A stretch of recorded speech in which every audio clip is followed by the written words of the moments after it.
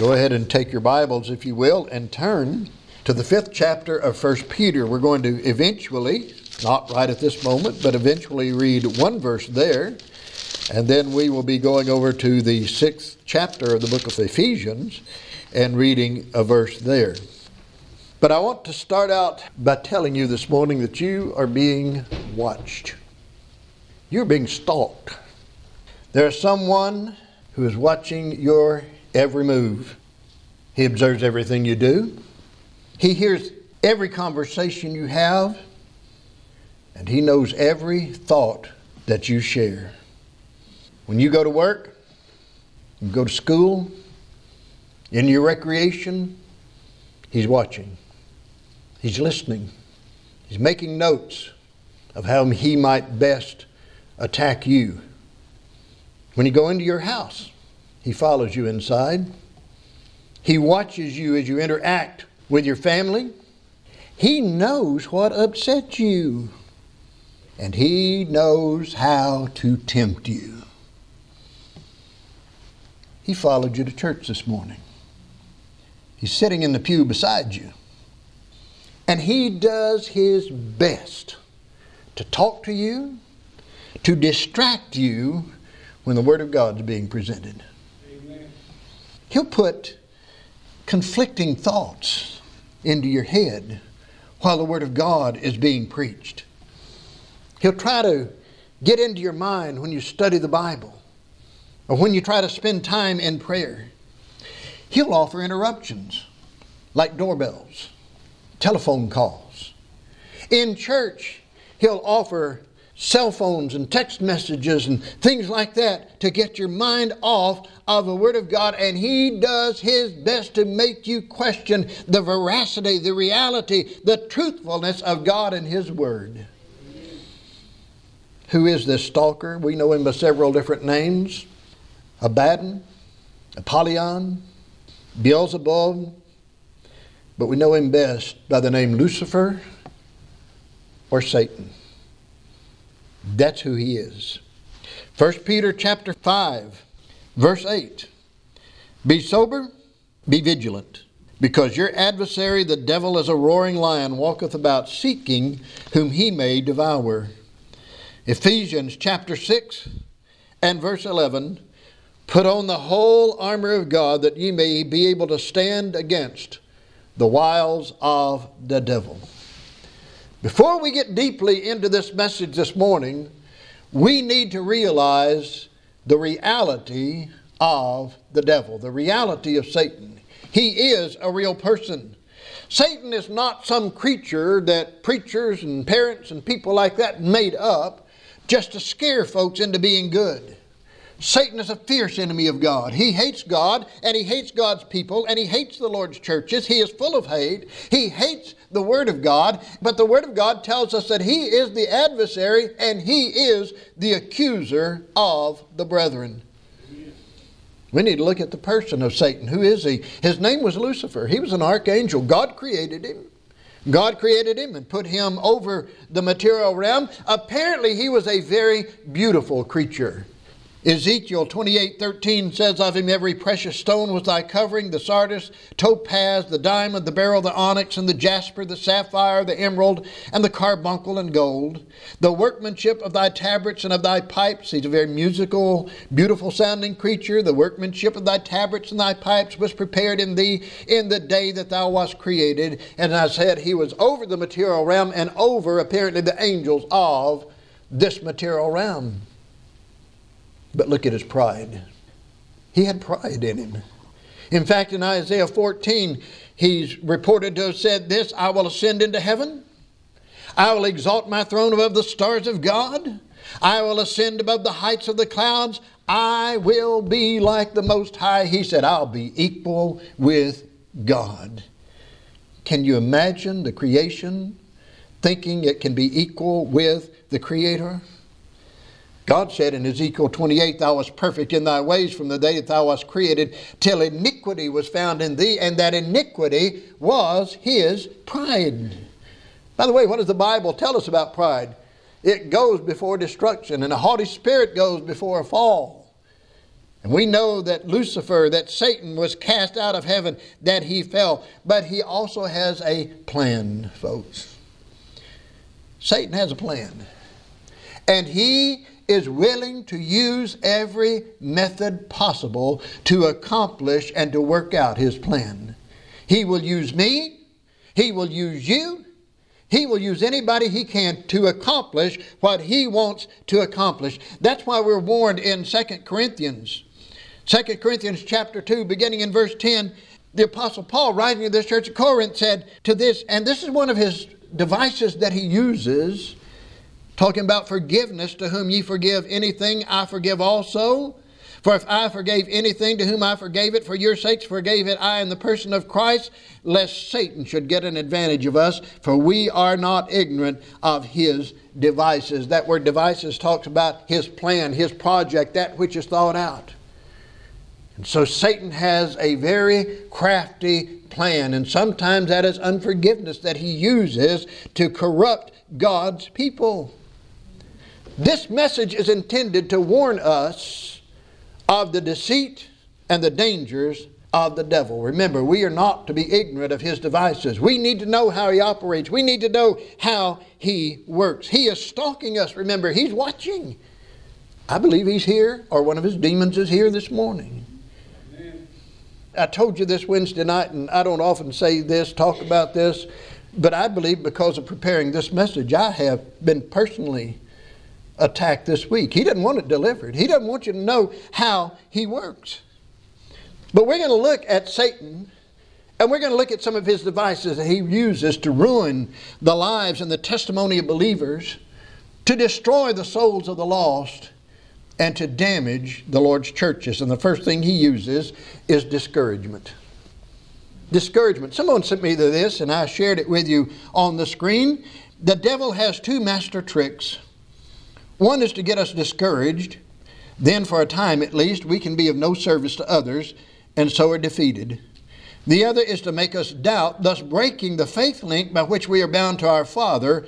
Look out, do not be tricked either way. Listen, everybody gets discouraged now and then, right? We all face it. It's just part of our human frailty, our human being, that we get discouraged every once in a while. In fact, one of the biggest problems your pastor faces many times is discouragement.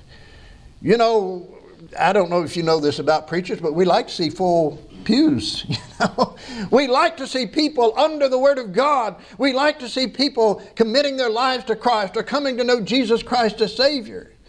And when people just stay away, it is sort of discouraging, okay? Lack of attendance, you know, or here's one, and I'm not asking, I would never ask for anybody to walk this aisle if the Holy Spirit was not convicting you to do so, okay?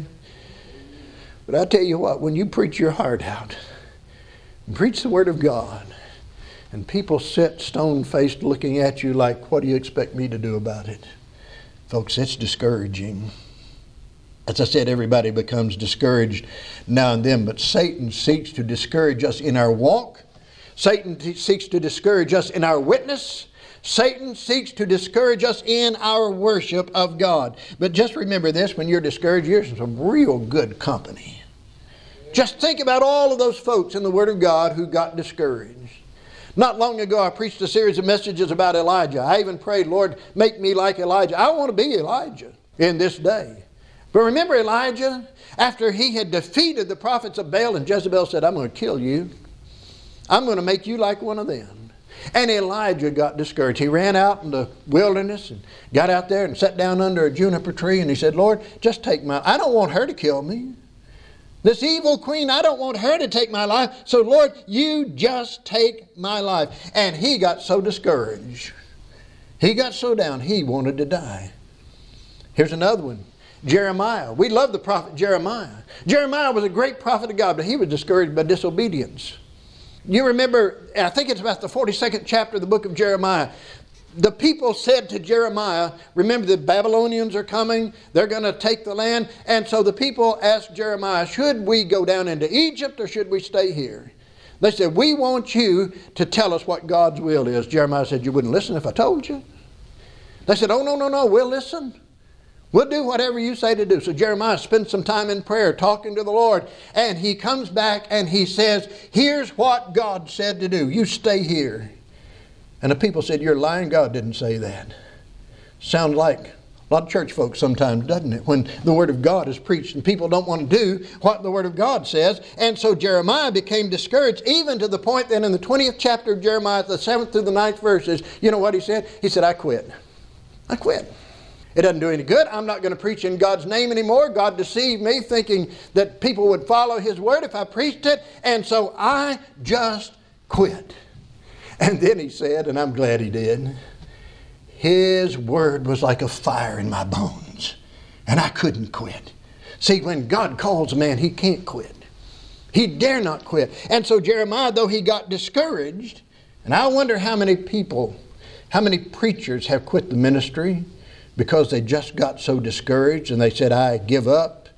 I mean, there have been times I've prayed, Lord, if you would just give me a job, I'd quit this. Well, God hadn't given me a job, so guess what? I think He still wants me to do what I'm doing. But how many church members also, folks, have just become discouraged? And they said, I can't do this anymore. I can't go on. And they just quit because of discouragement. Thomas, remember doubting Thomas? And others became discouraged. There was one incident in the life of Thomas. Jesus was going down to Bethany. Lazarus was sick, was going to die. Jesus was going to go raise him from the dead. And Jesus was determined to go to Bethany. And Thomas says, but the Jews are waiting down there, Lord, and they want to kill you. Nevertheless, Jesus was going to go to Bethany. You know what Thomas said? Said to the rest of the apostles, he said, well, let's go with him and we'll die also. He just got discouraged. And Thomas was ready to quit. He was ready to give up. You read the Psalms. David got discouraged. At one point, there's a psalm, he says, I feel like a sparrow on a rooftop. A single sparrow. You know, there could be a lot of sparrows on a rooftop, but he said, I feel like a single sparrow on a rooftop. I feel like an owl out in the desert. He just felt all alone. He felt discouraged. He felt defeated. Think about Job. He faced trials. He faced afflictions. And there are times you read the book of Job. Job sounded like he was ready to check it in. He was ready to give up. He was discouraged. Discouragement is a very real tool. It is a tool that Satan uses against God's people. And when he does it, he causes us to be of little use to God when we get discouraged. He causes us sometimes to just quit serving God altogether. Don't let the devil discourage you, child of God. Sometimes he causes us to be of no service and no encouragement to our brothers and sisters in Christ. And folks, if ever we as God's people needed encouragement from one another, it is now. Amen. We need the encouragement of God's people, of one another, but Satan would discourage us and cause us not to be there to encourage each other. Jesus, even though He warned of opposition, He's warned us. He said, if they hated me, they'll hate you. If they hate the master, they're going to hate the servant. And so He's warned us of it. And even though He's warned us of it, when we get out in the world and we get opposition to what we believe, to what we teach, to what we practice, we become discouraged. Here's what we need. We need the instruction, and we need to follow the instruction of 1 Thessalonians chapter 5, verse 14. And you know what it says there? It says, comfort the feeble-minded. Now what that literally says is, encourage the discouraged. You're looking for something to do as a child of God, and you're up, okay? You're not down, you're up. You're looking for something to do as a child of God. Find a brother or sister in Christ that's discouraged and encourage them. Pray for them. Share God's Word with them. Just help build them up. Don't let Satan catch you in his trap of discouragement. It is there today. It's available today. And it is waiting for me and for you. Here's something else Satan uses. He uses doubt. Doubt. In the very beginning, in the garden of God, we know it is Eden. Satan caused Eve to doubt God's instructions. What had God told Adam about a certain tree, the tree of the knowledge of good and evil? He said, don't eat of it. Don't eat of the fruit of the tree of the knowledge of good and evil. And here comes Satan, and he approaches Eve, and he says, yea, hath God said, ye shall not eat of every tree of the garden. You know what he's doing? He's questioning the authority of God's command. Did God really say that? Is that really what God wants you to do or wants you to avoid? And then he says, basically, you're not going to die. I don't believe what God said. You are not going to die if you eat of that fruit. And then he tells Eve this lie. Verse 5, for God doth know that in the day that ye eat thereof, then your eyes shall be opened, and ye shall be as gods, knowing good and evil. He said, look, God doesn't want any competition. He don't want you to know anything. And so God wants to keep you ignorant. God is a celestial killjoy, and God just doesn't want you eating that tree because he doesn't want any competition with him. What is the end result of Eve's doubt that Satan created? She ate of the fruit of the tree of the knowledge of good and evil. She gave it to her husband. He ate. And for that reason, all of mankind, Adam acting as the federal head of this race, plunged all of mankind into sin. There are others that doubted the word of God. Remember Genesis 18? God promised Sarah and God promised Abraham that Sarah would have a son by Abraham, and she didn't believe him. She doubted him. She said to Abraham, here's how we need to have a child. You go to my handmaiden Hagar. You have a child by her. That's what God really meant. We're too old to have children. I'm too old to bear a child. So you just go to Hagar. And folks, that's the reason we have the mess that we have in the Middle East today. 1 Samuel chapter 13, God told King Saul, go to the Amalekites. Wipe them out. Kill their animals, kill the king, kill them. Don't even let the dogs live. Just go kill the Amalekites. What did Saul do? Well, you know, God didn't mean that. He meant for me to save King Agag alive and the best of the flocks alive and all of that. And he not only did that, he usurped the authority of the priest's office, and he paid greatly for it. His family was disqualified from the kingship of Israel. Acts chapter 24, verses 24 and 25. Paul is standing before Felix. And Paul gives a great witness and a great testimony of the Lord Jesus Christ. And remember what happened with Felix? Felix trembled at the testimony and the witness of Paul the apostle. But Felix rejected Christ. And folks, he's in hell today for rejecting Jesus Christ as Savior. In Acts 26, verses 13 through 28, Paul does the same thing with King Agrippa. He witnesses to King Agrippa, and so much so, and he's so convicted that Agrippa says to Paul, almost thou persuadest me to be a Christian. Almost. Almost but lost. And King Agrippa died without Jesus Christ as Savior. Doubt will cause us to question God's faithfulness. We come to a time of trial. We come to a time of difficulty, and we might be tempted to doubt the faithfulness of God in our own lives when Jesus is quoted as saying in Hebrews chapter 13, I will never leave thee nor forsake thee. I'm not going to ask you to raise your hands, but you just think about this. Has there ever been a time that you sort of felt like, Lord, where'd you go? Lord, why'd you leave me? I tell you what, as you feel that way, God didn't leave you, you left him. Amen. Doubt. Doubt can affect our obedience. Not trusting God's word, not believing what God says can cause disobedience in our life. And then disobedience breaks our fellowship with the Lord. And we just get farther and farther away from God. Doubt can cause a child of God to be filled with anxiety. Even though over and over in the 6th chapter of Matthew, Jesus says, take no thought. Be not filled with anxiety. Don't worry about things, child of God. Listen, worry rules out prayer, but prayer will rule out worry if you'll trust God. Amen. How many times do we, and I'm not asking for our hands raised again, but how many times do we pray about something and then doubt whether God's going to answer that prayer or not?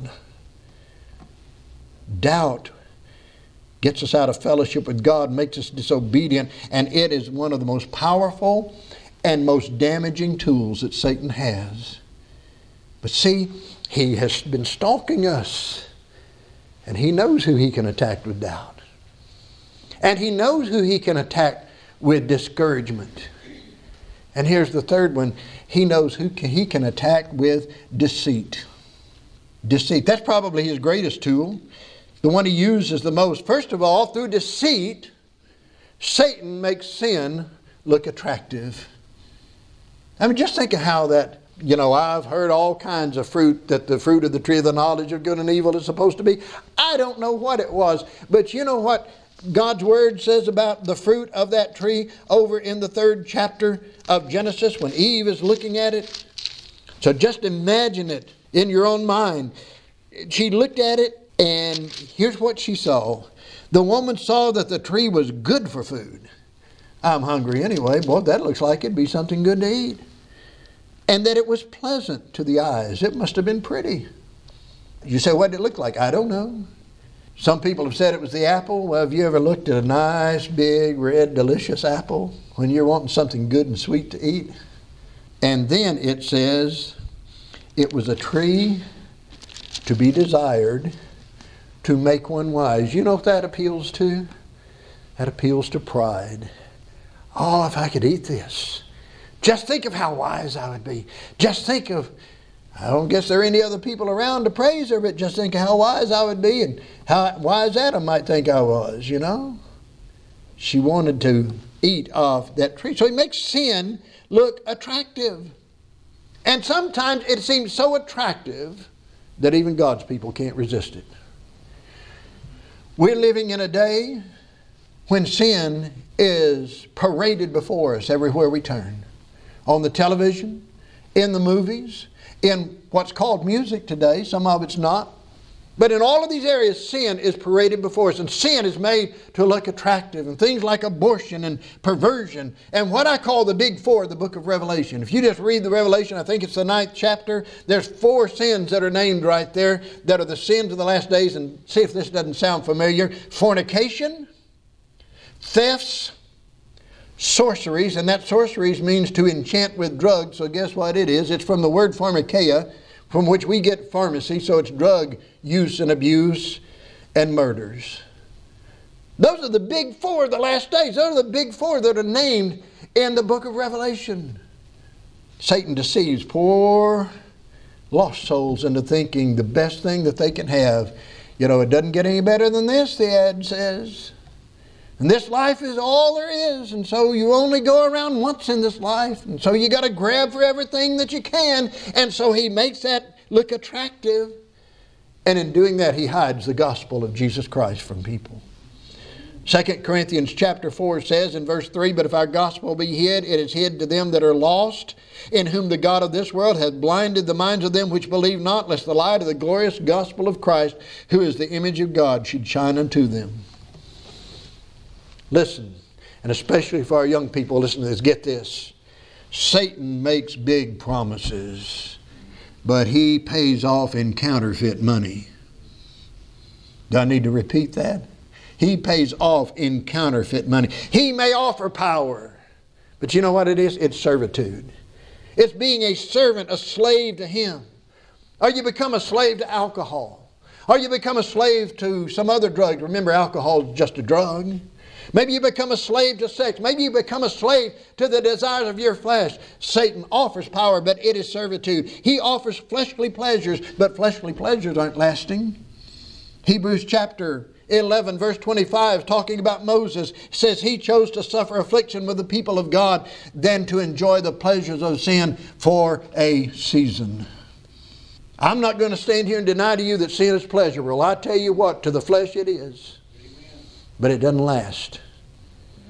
You know why? I'll just give you this example. You know why people, after they start out on marijuana, have to move to cocaine?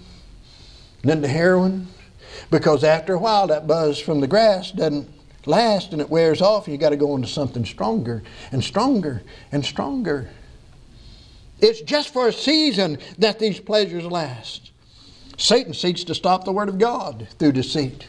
He does not want the Word of God read. He does not want the Word of God taught. Listen, he'll give you something to do rather than read your Bible. Well, my favorite TV show's on right now, I will wait and read the Scripture when I go to bed. You know what happens to me when I do that? I'm gone. I'm out. He doesn't want the Word of God taught. He doesn't want the Word of God, especially a message like this one preached. He does not want the Word of God believed. And Satan has made his attack upon people who have the responsibility of sharing the Word of God. Remember, in the Old Testament times, it was Israel. Satan was constantly attacking them through their enemies, through their own lusts, and through their own sin. And it caused that nation, as a nation, to reject the Son of God. In this age, it's New Testament churches. Satan attacks God's churches, attacks the Lord's churches, because he knows that only scriptural New Testament churches have the commission from Jesus Christ to make disciples, to preach the gospel, to baptize those who accept Christ as Savior, and to teach them to observe all things whatsoever Christ has commanded. And I tell you what, Satan's doing a pretty good job of it today. He first sought to destroy churches from the outside through persecution. And that didn't work. We had a lesson this morning on how the Pharaoh decided that if he'd make the burden of the Israelites stronger, they wouldn't produce as many children. And what he found out was the more they worked, the more children they had. Satan found out the more he attacked the Lord's churches, the more churches sprung up. So he said, I got to go to a different tactic. And you know what his second tactic was? He seeks to destroy from the inside. You ever heard, if you can't beat them, join them? See, he gets members to just not care and chokes out their fruitfulness as children of God. He gets other church members to doubt what is right and what is godly and what is true and to deny the Word of God. He still gets others where they don't want to do anything. They don't want to go to church. They don't want to read the Bible. They don't want to pray. They don't want to witness. And so he deceives them into thinking, well, I'm saved and I'm a church member. I told you I had a deacon one time tell me this. I don't know why he wanted to tell me this to my face, but he did. Well, I'm saved and all my family's saved, so now we're just going to go out and enjoy life for a while. And they quit church. But that was the attitude. And that's what the attitude so many, well, I'm saved, I'm going to heaven. Why do I need to go to church? Well, there are reasons you need to come to church. This message is not on that, or I'd share them with you, but you need to grow as a child of God. And then he gets some of God's people to be the poorest examples of a Christian that they can be, and the world sees them, and the world says, if that's what being a Christian is, I don't want any of that. Amen. I'm doing just well enough as I am without getting that. Some of God's people look and act so miserable, right? Now, I tell you what, if I was a lost person, there's some folks, some church members I've seen, if I was a lost person and I saw them, I'd say, well, you're not getting me into that, you know. That's the work of Satan. That's his deceit. It's his device to destroy the Lord's churches from the inside. But thank God, Jesus Christ said the gates of hell shall not prevail against his churches. Satan attacks preachers. 2 Corinthians 11 tells us he has his own preachers. Some of them are standing in pulpits today, using the very Bible that I've used, and preaching messages that are foreign to the Word of God. Listen to what Paul said to that church at Ephesus in Acts 20. For I know this, that after my departing shall grievous wolves enter in among you, not sparing the flock. Also of your own selves shall men arise, speaking perverse things to draw away disciples after them. It's not enough that false teachers will be sent into the church. Satan will attack some in the church to cause them to start teaching, preaching, and practicing error. Satan literally seeks to destroy the preacher who will preach, thus saith the Lord. Amen. 2 Timothy chapter 4 verse 3, for the time will come when they will not endure sound doctrine, but after their own lust shall they heap to themselves. Now this is talking about churches, okay? Shall they heap to themselves teachers having itching ears, and they shall turn away their ears from the truth and shall be turned unto fables. We're living in a day. See, I'm not very entertaining, and I know that. We're living in the day of the entertainer preacher. The preacher who can put on a good show. The preacher who can wow people. He's the one that will attract the people. The one who stands up in the pulpit and says, this is what the Word of God says, and we ought to do what the Word of God says. Well, you know, he really doesn't do it for me, right? And so Satan attacks the Lord's preachers through discouragement and despair and defeat, because I know 2 Timothy chapter 10, some do just quit the ministry. Demas hath forsaken me, having loved this present world, and is departed. Someone said the devil has better sense than to attack God's man, huh? But what better way to accomplish his purpose of hindering the Word of God and hindering the preacher who is the proclaimer of the Word than to attack through discouragement and despair and defeat. He'll either try to attack God's man from answering God's call. I don't hear of a lot of young men surrendering to the ministry these days. It took a while for me to give in and say, okay, Lord, whatever you want me to do. But you just don't hear of a lot of young men saying, God's called me to preach.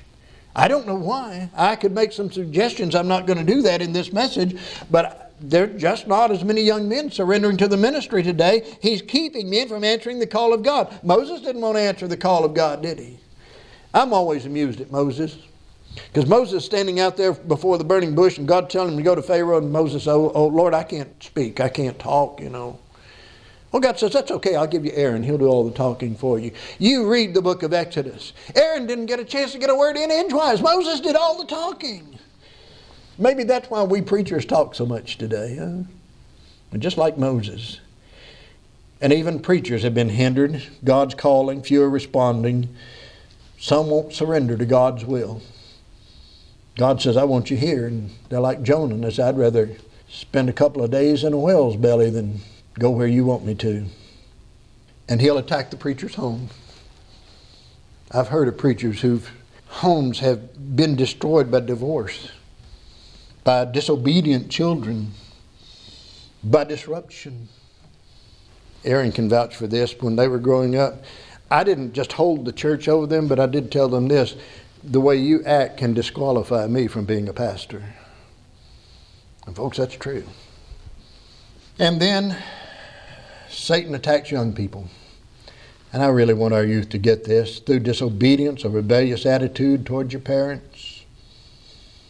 Your parents have been farther down the road than you have. They know where all the potholes are. They know where all the steep cliffs are. Where all the drop-offs are. They just know, because of age and experience, a little bit more than you do. Listen to your parents. He'll try to get young people and attack them through drugs.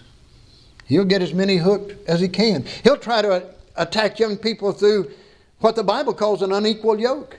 Be not unequally yoked together with unbelievers.